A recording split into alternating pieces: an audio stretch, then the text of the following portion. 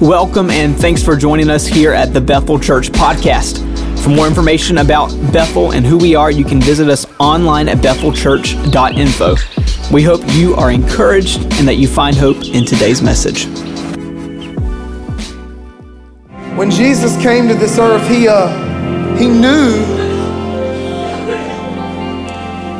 knew that this week that we've just celebrated was his mission. It was his trajectory. It was the reason he had come to this earth. He had not come to this earth to be popular. He had not come to this earth to write a best-selling book. He had come to this earth for the reason of going to the cross. But not just going to the cross, but busting up out of that grave. That was his purpose for being here. Jesus knew this was in his future. And I think many of us, we sit on the sidelines and we see the seriousness surrounding the sanctity of the cross and the joy surrounding the power of the resurrection. And we know that something amazing happened, but yet we don't fully know what happened. How many of you know there's a difference between knowing and knowing? It's one thing to know, and it's another thing to know. Right? I know of a lot of people, but I don't have intimacy with a lot of people. I don't know them on this level. This morning, this Easter, I want to ask you to do more than just learn facts. I want to ask you to let the words of the Lord penetrate into your heart and really chew on what they mean. You see, before the resurrection, there was a death. Before the death, there was a cross, but on that cross, Jesus did something miraculous. Now, many of you are thinking, of course he did something miraculous on the cross. But I'm thinking of something different. I'm thinking that while Jesus was on the cross, dying for the sins of mankind, while he was taking his last breath, dying a torturous death, he still had compassion for the man to his left and the man to his right.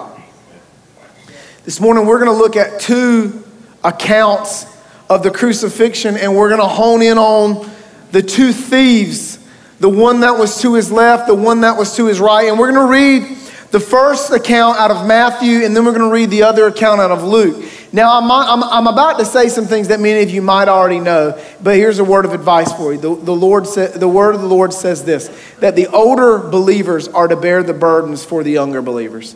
So when you're being told something that you already know, just smile at me and say amen, just like you have never heard it before. Can I get an amen? Okay, good. So Matthew, Mark, and Luke, John, that's four gospels. It's four different dudes' perspective on the life of Jesus. You know, one of them was a finance guy, another one was a doctor, and another one gave himself the title, the Beloved. By the way, I don't know if you ever noticed, nobody else called him that. Anyways. But they all came from different perspectives. So when one gospel says something different than another gospel, it's not that it's not contradicting, it's supplementing. If all the gospels said the exact same thing, in a court of law, we would call that collusion. Anybody ever heard that before? And all the testimonies would be dismissed because it was evident that they had gotten together and decided to agree so that their testimony was more believable. So when you get four people in a room and they're all bringing four different perspectives, it actually makes the truth more believable. Because this couple right here is looking at me from a different perspective than the couple back there. They're going to see different stuff. I mean, can I get an amen? So we go to Matthew chapter 27, verse 38 through 44. Then two robbers were crucified with Jesus, one on the right and one on the left. And those who passed by derided him, wagging their heads and saying, "You who would destroy the temple and rebuild it in 3 days, save yourself." That was a prophecy that Jesus had made. "If you are the Son of God, come down from the cross." That's the second insult. So also the chief priest with the scribes and the elders mocked him, saying, He saved others. He cannot save himself. Now, I want to make sure you understand who's mocking him. The chief priests, the scribes, and the elders. All of these people would have had the first 5 books of the Bible completely memorized. What does that tell you? You can have the Word of God in your mind and still not know Jesus. In fact, you're going to see in a moment where the thief was closer to Jesus than the chief priests, the scribes, and the elders. He saved others. He cannot save himself. He is the King of Israel. Another insult. Let him come down from the cross and we will believe in him. Another insult. He trusts in God. Let God deliver him now if he desires him. Another insult. For he said, I am the Son of God. And the robbers who were crucified with him also reviled him in the same way. Now y'all see the S on the end of robber, right? So the 2 robbers at this point in the story, both of them were dogging Jesus. They were jumping in on the insults. Now there's a lot of irony in the insults. They told him to save himself to prove that he would fulfill his own prophecy to destroy the temple in 3 days, not knowing that the temple he was talking about was himself. They made fun of him and said that if you are the Son of God, come down from the cross, not understanding that because he was the perfect sacrificial Son of God, that was the actual reason he would stay on the cross. I'm going somewhere with this. Just hang out with me. They proclaimed that if he could save others, why not save himself, being blinded to the fact that by not saving himself, he was saving the lost from their sins. They gave him an insulting title, King of the Jews, and said that if he come off the cross, they would believe him. They even questioned his trust in the Lord, yet it was his complete trust and obedience that led him to a place of immense sacrifice. Along with the rest of the crowd, both of the thieves were insulting and mocking Jesus. Both of the thieves were blinded to the truth by their sin. You see, even if Jesus had come off the cross, those people would have not believed him. These were the same people that had seen Jesus turn water into wine.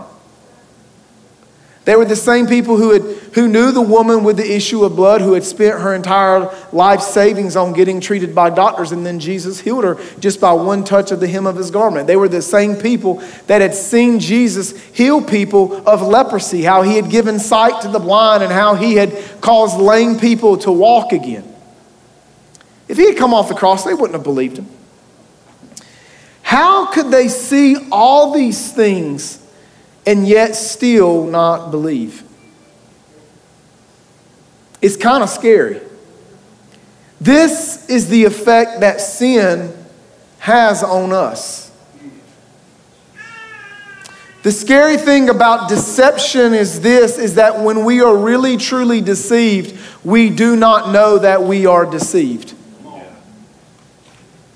And it takes the Spirit of God breaking through the hardness of our heart to show the level of deception, or in the life of the believer, it might even take another believer helping you break through to a place where you are no longer deceived. You see, many people think that we are saved from individual sins, and we are. We are saved from lust. We are saved from adultery. We are saved from jealousy and gossip, and we are saved from idolatry. But more than we are saved from individual sins, we are saved from a sin nature.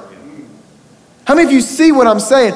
We're saved from being in a condition where we could see the Son of God dying on the cross for our sins and mock him. You know that the Bible teaches us that before we are saved, we are enemies of God. So you aren't saved from good and made better. You were saved from the wrath of God when you were saved because you were an enemy of God. Well, Pastor Dean, I hear what you're saying, but enemy, that's kind of a stretch. Well, first of all, I can explain it to you, and I think it'll make sense, but he said it. I believe it. it is done. Honestly, you could probably take out, I believe it. He said it, it is done. Whether you believe it or not, right? But look, even though you might have never mocked God with your mouth, we have all been in a state where we mocked him with our life. We lived as if he had not paid a great price for our sins. Can I get an amen? Somebody who realized that you have some mess ups. You have a point in your life, where you needed what Christ did on the cross. All right, I need to keep moving. This thief, man, he really did go down to the last few minutes of his life. Because as we read in the account of Matthew, in the last few breaths of his life, he was still mocking Jesus. But then Luke comes in. Everybody say, thanks, Luke. In chapter 23, verses 32 through 43, and he gives us another part of the story. And you can see where they overlap and then where Luke shares something else that happened. Two others who were criminals were led away to be put to death with him. When they came to the place that is called the Skull, there they crucified him. And the criminals, one on his right and one on his left. And Jesus said, Father, forgive them, for they know not what they do. How many of you know the end of the story here? Wave at me, I'm just curious. How many know that the thief, he confesses Jesus as the Son of God? How many of you know that happened? I had many people come to me before and they're like, Pastor Daniel, I don't think that the thief was saved because he wasn't baptized. And I'm like, Jesus loves you.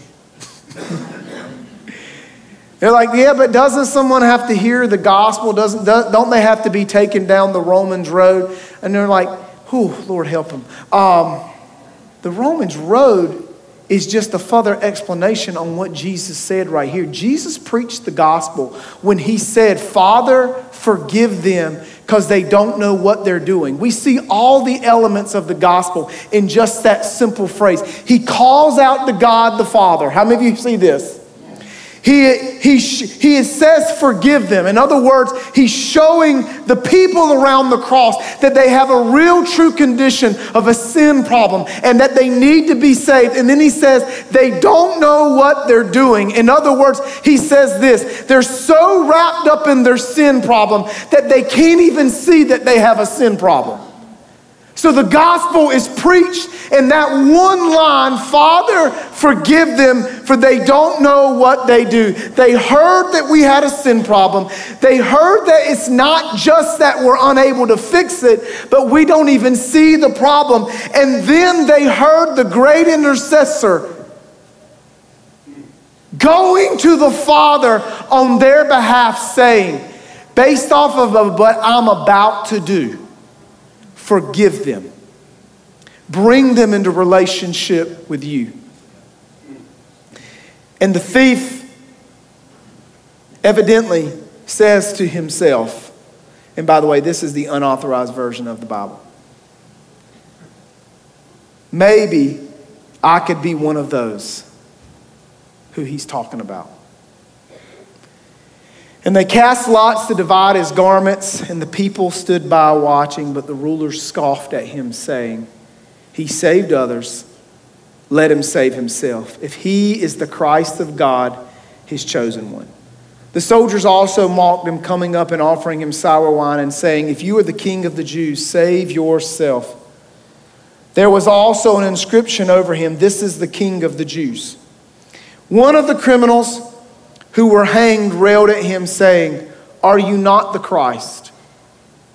Save yourself and us. But now you see the heart change in the other thief.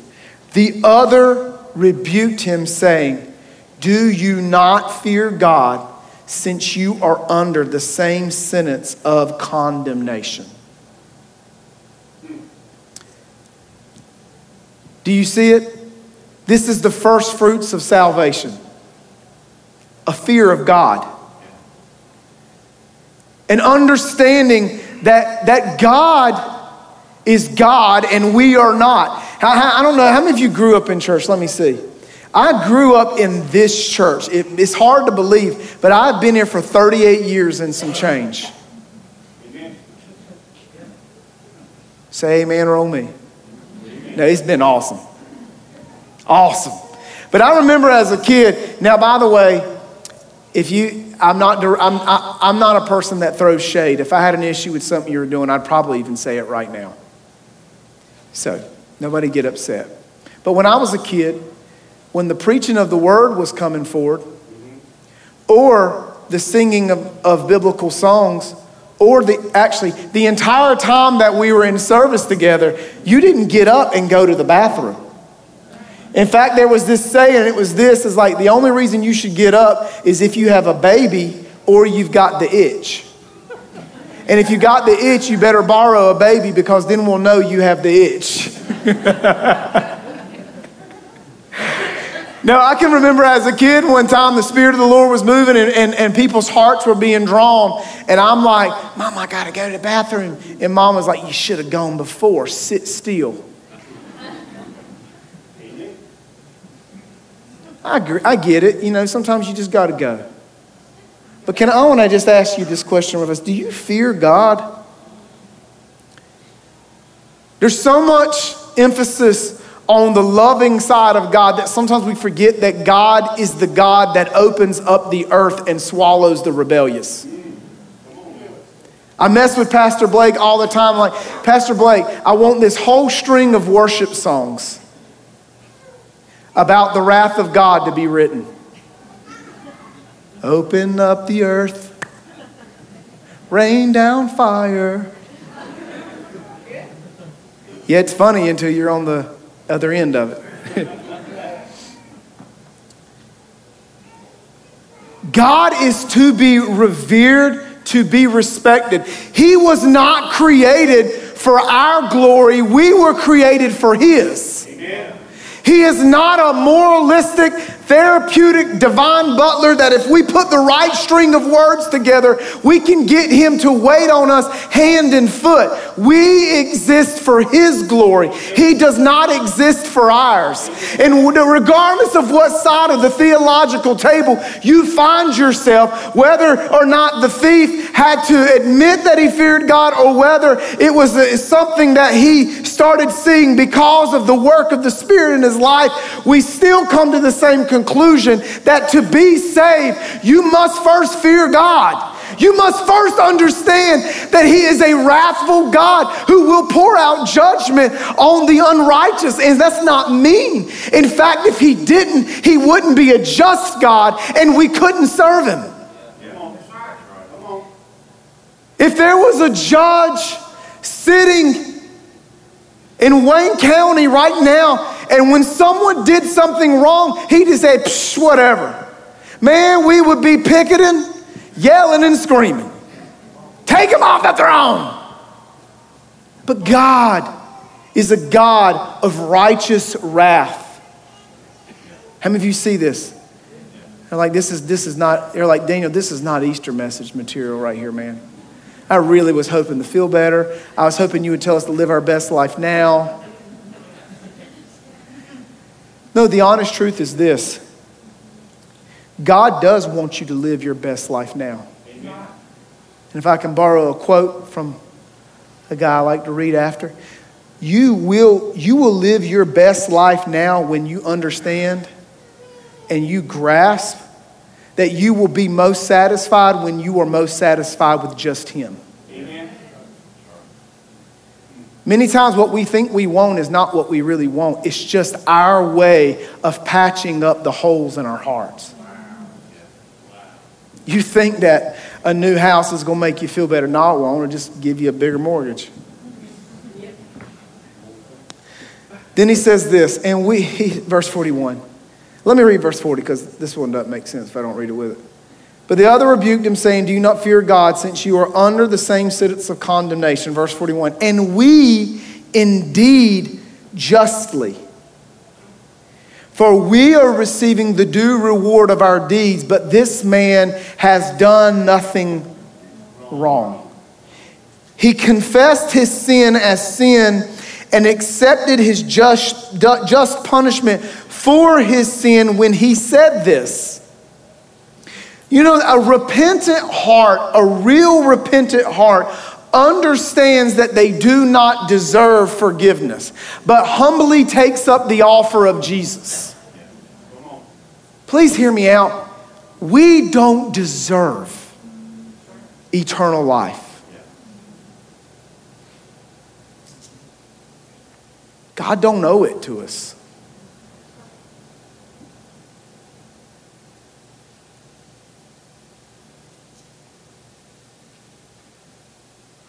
Entitlement stuff reaches deeper than just financial and physical and mental. It even reaches down into our spiritual beings where we think we're entitled to what Christ did. And when in reality, we're not entitled. What we deserve is we deserve to be separated from God because of our sin.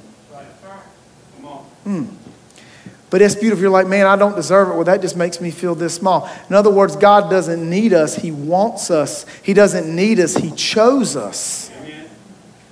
I'll take it any day of the week. I'd rather be wanted and chosen than needed. Let me just give you a little piece of advice, just a little takeaway about repentance that you can even apply. Because when the Bible says that when sin came into the earth, we were not just separated from God, we were actually separated from others. Our sin separates us from each other too. A real, true, repentant heart never walks in the room and demands that people forgive them. A real, true, repentant heart understands that forgiveness is not deserved, but humbly takes up the offer that Jesus gives us. You see, the empty tomb isn't anything special if we don't understand the cross. But the cross isn't as magnificent if you don't understand the perfect sacrifice of Jesus on the cross. But the sacrifice of Jesus means nothing if we don't understand that we are sinners. And I'll be honest with y'all, y'all look good this morning. I mean, y'all are a good looking people. Some of you got dolled up, dressed up, you put on makeup. Some of you, it looks like you might have even, dyed your hair a little bit. I'm going to get away from that one. I felt some grumblings. But you did a real good job. But can I just remind you real fast that beneath that veneer is a sinner in need of grace. I want to just ask you this really quick. How many of you remember what God saved you from?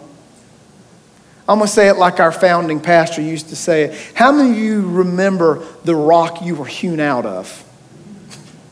The miry clay that he reached down and he reshaped and reformed? See, the gospel, we say this all the time. It's not just for the unbeliever. It's for the believer too, to remember what we've been brought from. You didn't always talk the way you talk now.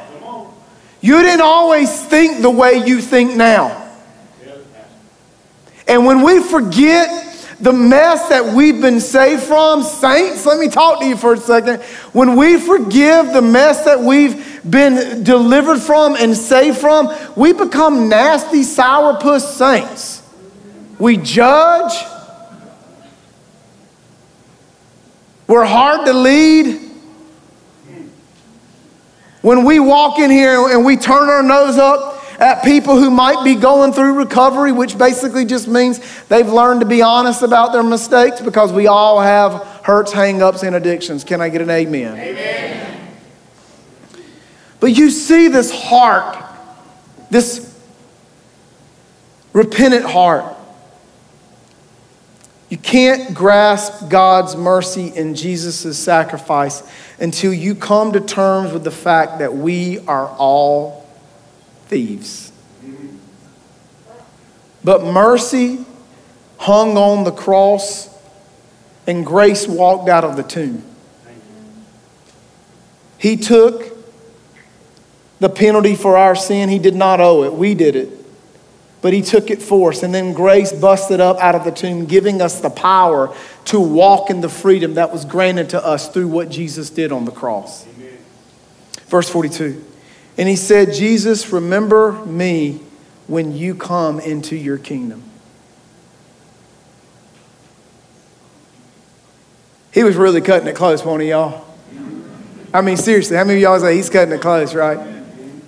Can I just tell you, though, really quick, like, if you live to be average age, 77 years, compared to eternity, we're cutting it close, too. Compared to infinity, forever, we're in the same boat. You really honestly see we're really not that far from the thief. Now, if you're saved, you know you've been changed and you walk in that freedom. But I will tell you this. There's nothing better for the maturity of the saints to remember that this is where we were. This is what we've been saved from. He says, remember me when you come into your kingdom. And Jesus said, truly I say to you, today you will be in paradise. In another translation, it says, verily, verily, I say to you, today you'll be in. You know what verily, verily means, right? It means I'm not playing. It means for real. Students, it means, I'm going to say it, no cap. I'm still getting used to it. No cap. It means I'm not joking. Like, this is really going to happen today. You will be with me in paradise. The thief had no time to grasp the doctrine of justification by faith alone. He had no time to learn any hymns or learn any worship music. He had no time to go back, this is for my older saints, and change the radio presets in his car.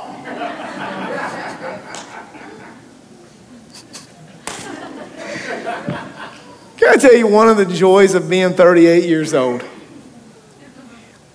Is that sometimes I say things and I look at our teenagers and they're not laughing because they don't think it's funny. They're laughing because they just don't understand what's happening right now. So a radio preset in your car, there's this thing called a radio. And it doesn't stream music from the internet. Never mind. All right, we'll work on this later, okay? How many of y'all, you're a teenager and you listen to the radio? Let me see. 1, 2, 3, 4, 5. How many of you, you're older than 30 and you still listen to the radio? Can you raise your hand? Look at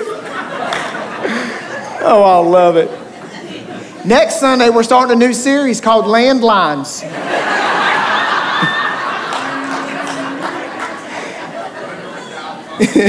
Landlines and cassette tapes. We'll be playing Boys to Men during worship. No, baby. There was no time for this thief to grasp the doctrine of this, that, and the other. There was no time for this thief to learn the Romans road. There was no time for this thief to attend church. There was no time for him to join a process group. That don't mean you shouldn't. There was no time for the thief to come back the Sunday after Easter. But if you have time, you can come back the Sunday after Easter. I'm just messing with y'all. We're so glad you're here. If you ain't been here ever, if this is your first time or you just come on Easter, we're just happy you're here. I'm just going to be honest with you. There was no time for the thief to take next steps. No time for him to sign up to serve in the kids' ministry. We would have really known he was saved then, right? There would have been no debate. It was just Jesus.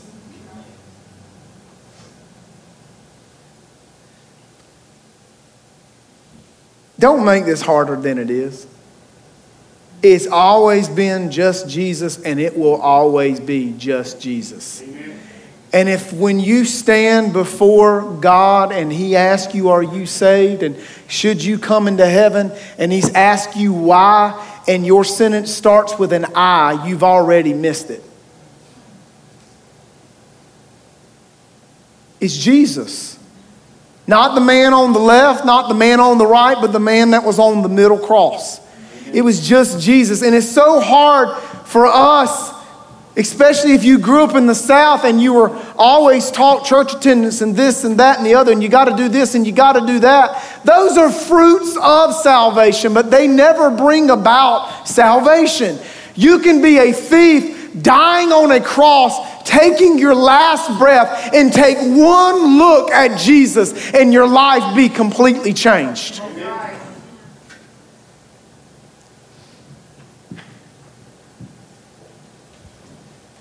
The thief on the cross, he's told Jesus, he said, remember me when you. In other words, he had some distant time in mind. But Jesus said, today.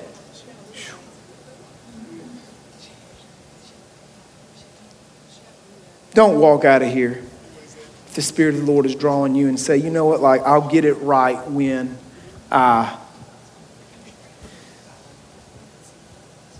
quit this. When I quit that, I got to get it cleaned up. I got to get it worked out. No, that's not how we come to Christ. We come to Christ broken. Please hear me. We come to Christ like this thief.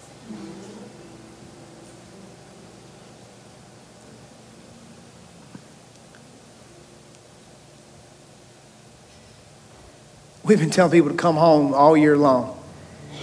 And I've sat across the table from people and I'm like, hey, come home. And they're like, what does that even mean? I'm like, look, God, he created you to have a relationship with him. And I go through the gospel and they're like, look, man, you don't understand. Like, I am really messed up. And I'm sitting there listening and I'm like, well, maybe you don't hear what I'm saying. All the reasons you're telling me that you shouldn't come home are exactly the reasons you should come home.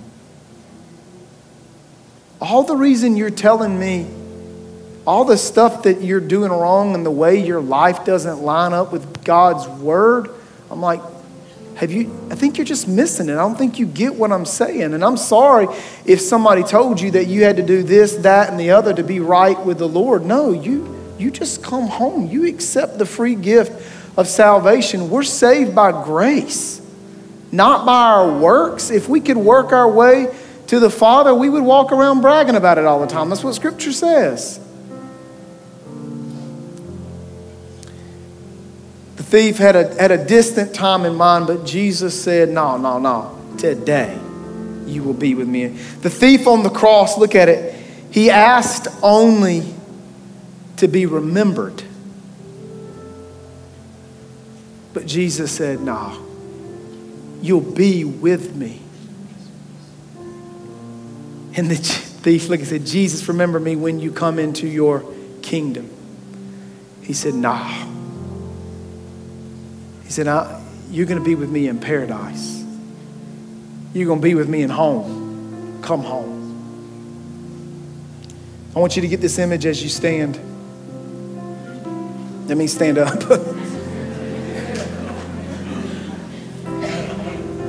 Y'all are good looking, but you're not the sharp. I'm just kidding. I'm messing. That was really a joke. I want you to get this image. You got 3 crosses. How many of you see the 3 crosses right now? Now 3 days later, I want you to see an empty tomb. But on the 3 crosses, you got one man who is dying in his sin. On the other side, you got one man whose heart is being regenerated right here before our eyes, and he is dying to his sin. But right in the middle, you've got one who is dying for our sin.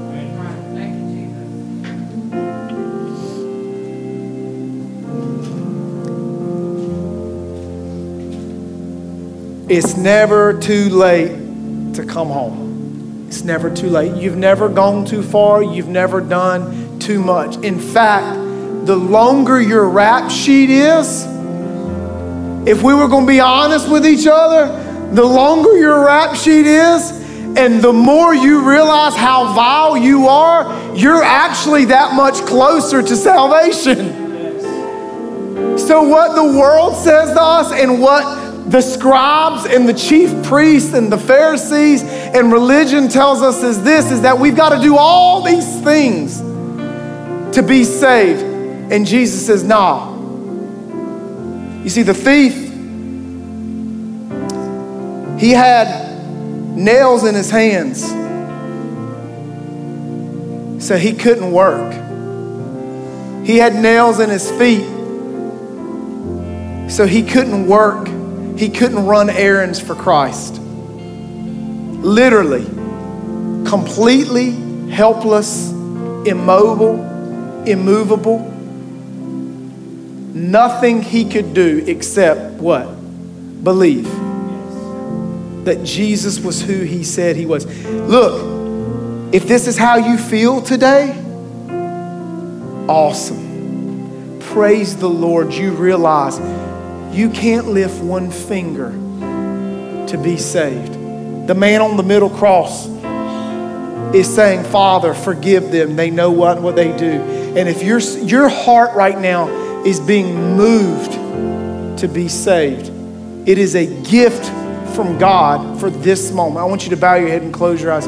Are you here this morning and you feel the Spirit of the Lord drawing you to be saved? Will you just slip up your hand right now and say, that's me. I see you. Praise God. Amen. Anybody, anywhere else? Anybody? You say, that's me. The Spirit of the Lord is drawing me to be saved. I want you to lift your hand. If that's you. We want to pray with you. Anybody, anywhere? If you're online right now and you're watching, and the Spirit of the Lord is convicting you of your sin problem and you're seeing Jesus as the Savior, let someone know in the chat box. All right. For those of you that raised your hand, I want to just tell you something real fast. And you can look at me. Coming to an altar doesn't save you. Repeating a prayer doesn't save you. In fact, while the gospel is going forward, salvation is working inside of you. But the Bible does say, if we confess Jesus as the Son of God and that God raised him from the dead, we will be saved. Can we lift our hands to heaven right now? We all just do that. If you're saved, just do it all over again. It wouldn't hurt you to wake up every morning, lift both hands to heaven and say, Jesus, you are God's Son and God raised you from the dead and I'm going to live like it. In Jesus' name, God, I thank you. God, we thank you for the resurrection. God, I thank you for the souls that are being saved today, for the lives that are being changed. God, we thank you in Jesus' name. Amen. Amen. Now, before we go, how many of you would say, Pastor Daniel, I'm just not really walking in the resurrection power that Jesus says we can have? Anybody, slip up your hand right now. We're not bowing our head. Thank you. I love your honesty. It's one of the things I've always liked about you. Keep your hand up. Anybody else? You say, there's areas of my life. Anybody, come on, be honest. I'm just curious to see where we're at, what we're working with. Yeah, there are areas in my life where I'm not walking in the resurrection power of Jesus. There's stuff that we're still struggling with and battling with that Jesus took to the cross and he nailed it to the cross and we don't have to walk in it. Can you just lift up hands to heaven and say, Lord, I ask you right now, come into every area of my life, any component of my life that I have shut off, where I have shut you out, where I have failed to believe that you can change radically. God, I repent of that. I repent of my unbelief, and I ask you to change every single part of my life. My marriage, for some of you, it's your marriage. My parenting, for some of you, it's your parenting. For some of you, it's your sex life. For some of you, it's the way you handle your finances. For some of you, it's what you do from 8 p.m. to 10 p.m. Oh God, we give you every single part of it. We know that there's better. We know there's resurrection power to walk in. And we're going to do that today. In Jesus' name I pray. Amen. Amen.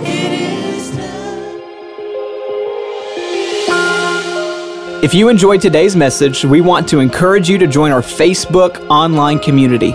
Search for Bethel Church Online for more great content from our pastors and leaders here at Bethel. Join us next week for another inspiring message.